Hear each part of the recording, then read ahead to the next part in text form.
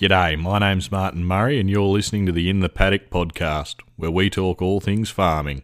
Hello and welcome to the Wednesday Tech Talk, your short weekly podcast on all things technical in farming. I've just finished reading a book called Soil Health, Soil Biology, Soil-Borne Diseases and Sustainable Agriculture.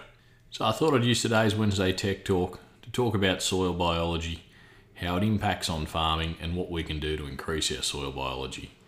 Now, I know this is probably a topic where we should be doing a longer episode, get someone in who's an expert in the field and interview them, but we'll just do this for now, and then when I can find someone a bit later, we'll interview them and get a much better understanding of what's going on in the ground.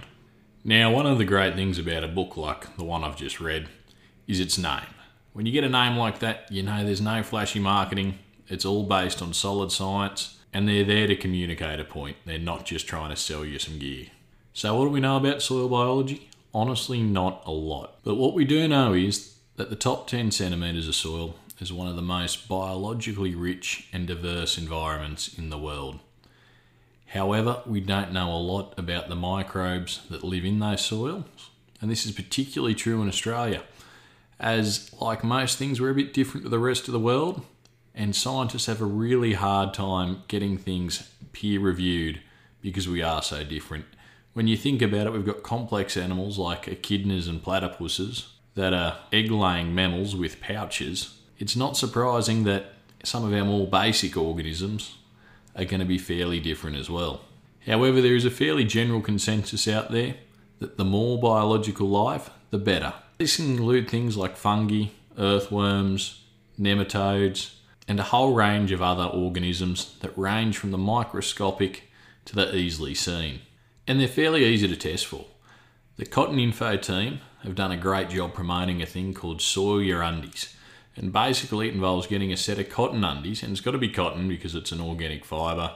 You don't want to use a poly blend, it just won't work. So you bury them in the ground for a period of time and then dig them up. And basically the more decomposed they are, the better your soil biology is. Because the more organisms that are there in the ground, the more quickly the undies will be eaten. So I'll link to that program in the show notes below. But the other way to check what soil biology is there is a bit more technical, and it costs a little bit of money, and that involves doing a Predictor-B test. So basically that involves taking soil samples and stubble samples to work out what organisms are there in the field. And that's a great way to test for nematodes along with a few diseases like crown rot, and can be really useful in determining rotation and a few things like that. The other thing it can test for is a disease called long fallow disorder. And basically that's just a breakdown of your mycorrhizal fungi, because that can be essential for certain plants to take up nutrients. Plants like cotton are really bad at scavenging for nutrients, and therefore they heavily rely on mycorrhizal fungi. However, if the paddock has been fallowed for an extensive period of time, that fungi can break down and just be non-existent, and the plants will suffer as a result. So I guess that brings us on to how can we encourage fungi, how can we encourage biological activity, and what can we do to make sure our soils are as healthy as they can be? Well, I guess the main thing we can do is encourage the build-up of organic carbon, because organic carbon and organic matter are what feed all this soil biology.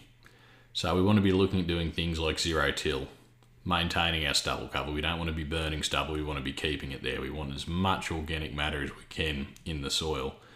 May consider cover cropping. I've covered that in the past, and I think it's really a trade-off between water that we'll receive and ground cover, because really we are a moisture limited system, but that can help to boost soil biology, and we really just don't want to be working our country.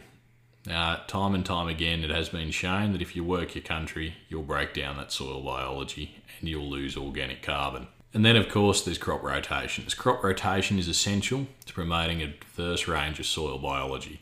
You want to be mixing things up, going through your cereals, your legumes, your brassicas, and whatever else may work in your area, because that increases the host range for a whole range of different organisms and prevents harmful organisms like nematodes building up in cereals and really having that harmful impact that you can have on those crops. So hopefully that gives you a bit of an insight into soil biology and some of the things you can do to improve your soil biology and how it'll help you with your cropping. As I said before, in the future I'd really like to get someone on, an expert in the field, and interview them so they can give us a much better overview of what we should be doing to increase our soil biology and grow better crop. I'd also like to say that if you've got a suggestion for a Wednesday Tech Talk, hit me up, reach out to me, Instagram, TikTok, Twitter, wherever you can find me. I'm very accessible. Please remember that this advice is general in nature and always consult your own expert before acting on what you've heard here. Thanks for listening to the In the Paddock podcast. Hopefully you took something out of it that'll help you on your farming journey. Please remember to subscribe so you can stay tuned for the latest shows. Remember to like, share, rate and review to help others find us. Until next time, keep at it.